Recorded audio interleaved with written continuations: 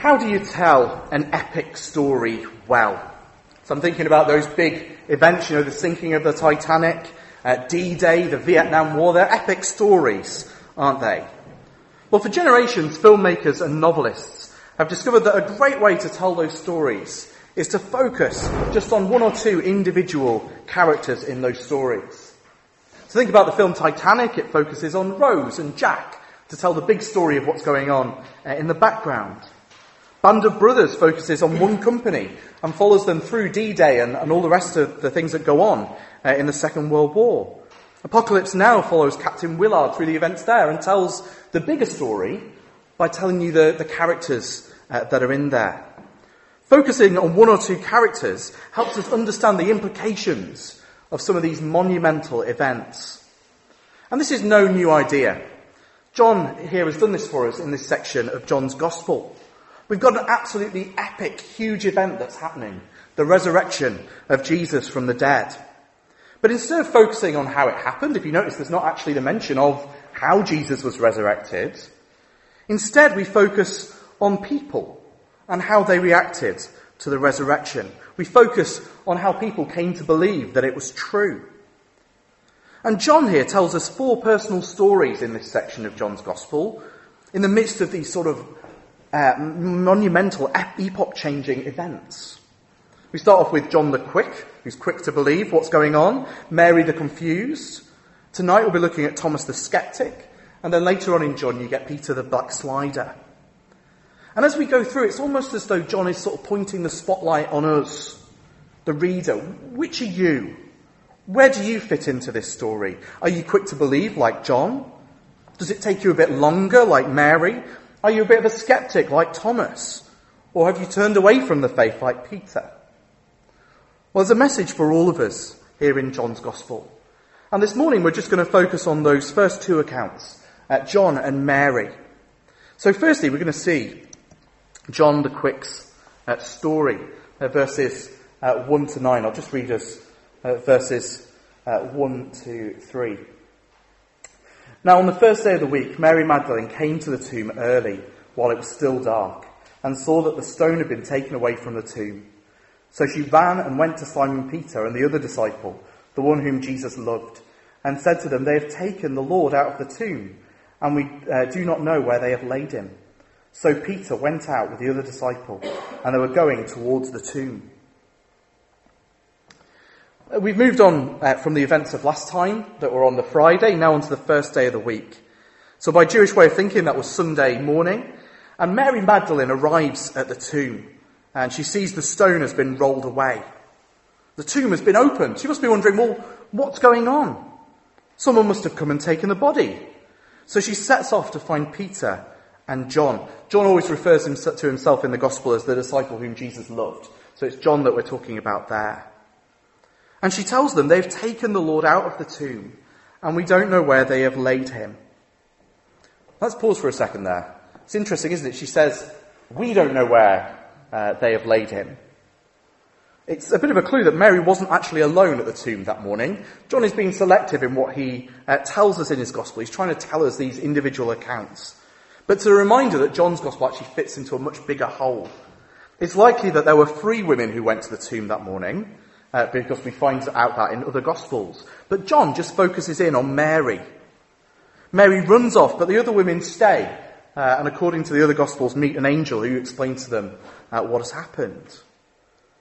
So it's a bit of a clue that John knows that there are other accounts. He knows that he's not telling the full story, but he's expecting you to know the other accounts as well. And the accounts are not contradictory. They do fit together. I did a bit of work this week trying to see how it all fits together. They do. But each gospel gives us a slightly different piece of the puzzle to work out what happened that day. And if you want to find out more about that, there are plenty of good books and blog posts that have sort of put those things together. But it's a little reminder here that John is being accurate, if you think about it. He could have written, I, couldn't he? I don't know where they've laid him, but he wrote we, because that's probably what she said, because she was with other people. But John here finds out that something has happened to the body. And he and Peter set off running. But John the Quick, well, he's quick in more than one way. He's not just quick to believe. It turns out he's quicker to run as well, because he gets there first and outruns Peter. But John, he sort of lingers at the entrance. I wonder if he's sort of thinking, well, what will I find if I go in? Is someone inside? So he sort of sticks his head in the tomb, stoops down, and sees grave clothes lying there, but importantly, no body. So by showing us this, he's telling us this hasn't been a quick grab and run. I don't know if you ever wondered why there's the mention of the grave clothes. Because if you think about it, if somebody was going to steal the body, you wouldn't take the time to unwrap it first, would you? You'd just stick it on your shoulder and run away with it. Because actually, as well, if they have unwrapped the body, they've done it at the tomb, which is a very dangerous place to do it, if you think about it, right in the centre, with those soldiers there. And who would want to unwrap a dead body anyway? It seems very strange that you would do that. So John mentions that the grave clothes, they're there, but there's no body in them. And Peter arrives, and in typical Peter fashion, he doesn't linger at the door. He bursts straight in to the tomb. And he too sees the grave clothes. He too sees that there's no body. And he even notices that the face cloth that was put on Jesus' face is not sort of flung to the side as though he's been stolen. It's neatly folded up. Somebody actually took the time to fold up the cloth that was on Jesus' face. So not only is Jesus' body gone, but somebody has been in the tomb. It wasn't that Jesus' body just disappeared, because somebody has folded up the grave clothes. And now John enters the tomb. He sees it all, the grave clothes, the empty tomb, the folded face cloth. And our account here says that he believes. He believes that Jesus has done what he said he would, that Jesus has risen from the dead.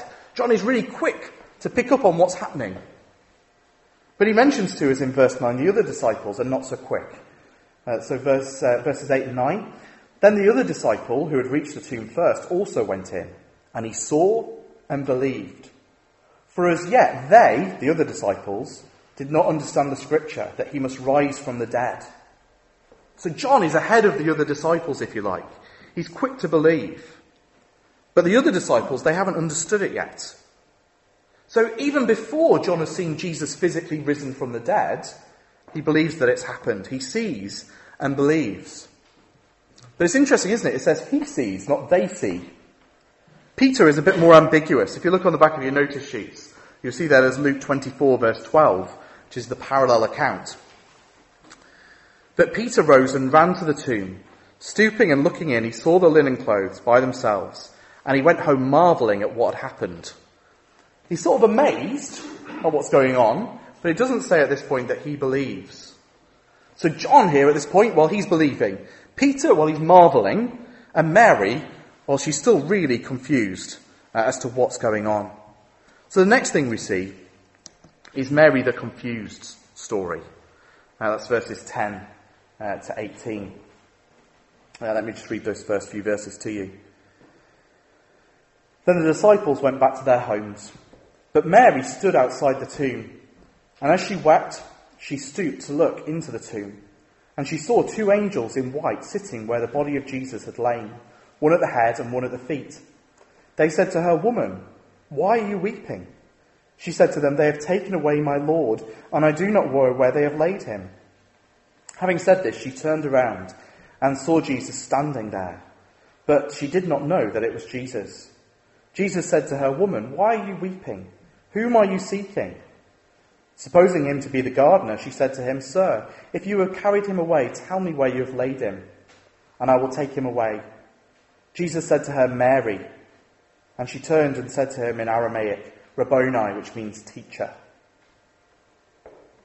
So John and Peter return back to where they're staying in Jerusalem, but Mary remains at the tomb. She's weeping, she's crying. At this point, she's still thinking that somebody has stolen or moved the body. She stoops in to look into the entrance of the tomb. Is he definitely not there? Have I just not seen right? And to her huge surprise, she finds two angels dressed in white, sitting where Jesus' body had been laid. Now their positioning is significant. Jesus tells us, positioning is significant, but I think we'll look at it a bit later on. But it is significant. Luke tells us that they appeared like men, which explains why Mary's not so taken aback by this. They ask her why she's weeping. Why is she crying? Well, if you think about it, that's a very cruel question, isn't it? She's in a graveyard. She's in with tombs. Why do people normally cry at tombs? Well, They've lost someone. It's a very cruel question, if you think about it, if it weren't for what was going to happen. Well, she tells them, they've taken away my Lord, and I do not know where they have laid him. The same thing that she said to Peter and John. Her question is answered as she turns around, though. She just doesn't realise it yet. She's seen Jesus, but she doesn't know who he is. Isn't that just the story of the Gospels, if you think about it? They've got Jesus there with them, but they don't know who he is. It continues right up till here. God himself, if you think about it, has been with his disciples, and they don't know who he is. Well, perhaps here it's the sun or the tears that are keeping her from seeing. But Jesus repeats the question of the angels. You see there in verse 15? Woman, why are you weeping? And he adds the almost ironic question, who are you seeking? And she supposes it's the gardener. Now we're told in the last passage, weren't we, that this is, after all, a garden. Do you know where he is? She says. And then Jesus calls her by name, Mary. And then she realises, she knows. Teacher, she says in their shared dialect. So it's not a case of mistaken identity. He knows Mary. He tells her not to cling to him. He hasn't gone to the Father yet. He hasn't yet been sent his Spirit to be with his disciples, so that he might be with them more permanently. That's what he needs to do. She's not to cling to him because he's only going to be around for 40 days. And that's what he tells Mary to tell the other disciples. And that's just what Mary does. You see there in verse 18? Mary Magdalene went and announced to the disciples, I have seen the Lord, and that he had said these things to her. She goes to the disciples and tells the disciples that she's seen the Lord. The Lord has appeared to Mary, and now Mary sees and believes. But there's three things in Mary's story that tells a bit of a bigger picture. That's basically the plot. But there are three things that tell us a bit more about what's going on. The first is that the tomb tells a story. That's what I said that we'd talk about it a bit later on. Well, the angel sat on the stone shelf there, one at the other end, one at one end, one at the other end. It's a picture of something bigger. It's a reminder of the very centre of Jewish life. Not just the temple at the heart of Jerusalem, not just the Holy of Holies at the heart of the temple, but the Ark of the Covenant that's right in the heart of the Holy of Holies. If you don't know about the Ark of the Covenant, I put Exodus 25, verses 18 and 19 on the back.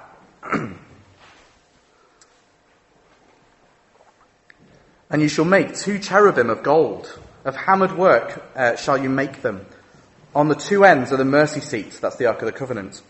Make 1 cherub on one end, and 1 cherub on the other end. Of one piece with the mercy seat shall you make the cherubim on its 2 ends. The mercy seat, the Ark of the Covenant, was a box with 2 angels on top, one at one end, one at the other. It was the holiest place in the whole of Judaism. The mercy seat was where God met with his people, the place where atonement was made for their sins. And the tomb here is a reminder of what has happened. Jesus has died for his people's sins. He is that sacrifice. His tomb, if you like, is now the mercy seat where we meet with God. Jesus' death was that sacrifice, like the animal sacrifices of the Old Testament, but with infinite value. It's reminding us of what has taken place. Now it's not about the temple, it's not about the Ark of the Covenant. It's about Jesus' death and resurrection. That's now the heart of our faith. So the tomb tells a story. The garden also tells a story. If you remember, she thinks that Jesus is the gardener. Well, just as the first creation started in a garden, so the new creation starts in a garden. The first Adam was a gardener. That's what God gave him to do, to tend the garden. And the second Adam was mistaken for a gardener. In that sense, she almost gets his identity correct in a way, but more by accident. Jesus is the new Adam. He is the new gardener, if you like. The firstborn from among the dead, founder of a new humanity. He's the he's a head of a new humanity, just as Adam is the head of the old humanity. Jesus here is the first fruits of the one to come, of what's to come, of all the people that he will raise and give eternal life. Spiritually, he brings us to life, doesn't he? He raises us with him. And then physically, one day he will raise us. But he's the firstborn, he's the first. And he does it here in this garden. And when he raises us, We'll be with him in another garden, won't we? Where there'll be no weeping or pain or death. I think all of us have a longing for that place, don't we? That other garden. A homesickness for Eden, if you like, where we're supposed to be. So the garden tells a story as well of that new creation that's starting with Jesus. And the question that Jesus asks her tells a story. Isn't it interesting that back in the first garden, God asks Adam and Eve questions that he already knows the answers to? Where are you? Or where is your brother? Things like that. Well, here he asks Mary, who are you seeking? Well, the irony was that Mary was stood right in front of the one that she was seeking. He was actually there, right in front of her. Could that be you this morning? You've searched for something all your life. Not just a place, Eden, but a person. The Lord Jesus, the risen one. The one that we can now cling to because he has ascended to the Father. He sent his Spirit in his place to be with us. So we don't cling to his physical presence, just as Mary doesn't. But we cling to him by his Spirit, by his word.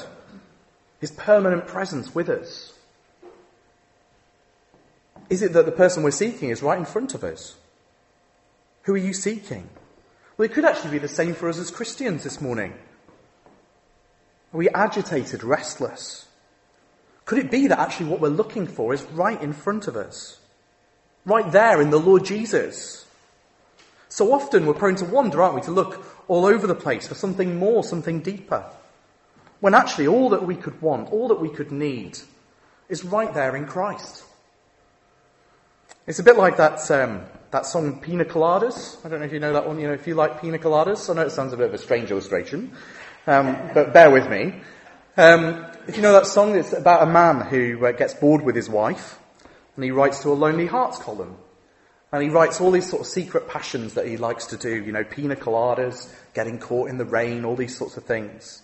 And he writes off to a Lonely Hearts column to see if somebody will write back. And somebody writes back who likes all those things. And they meet for an illicit rendezvous. And he turns up, and who's there? His wife. And he had no idea that she shared all those same passions, that she liked pina coladas and getting caught in the rain. He had no idea that actually all he ever wanted was right in front of him. And sometimes I think we can be like that as Christians. We forget that we've got Christ.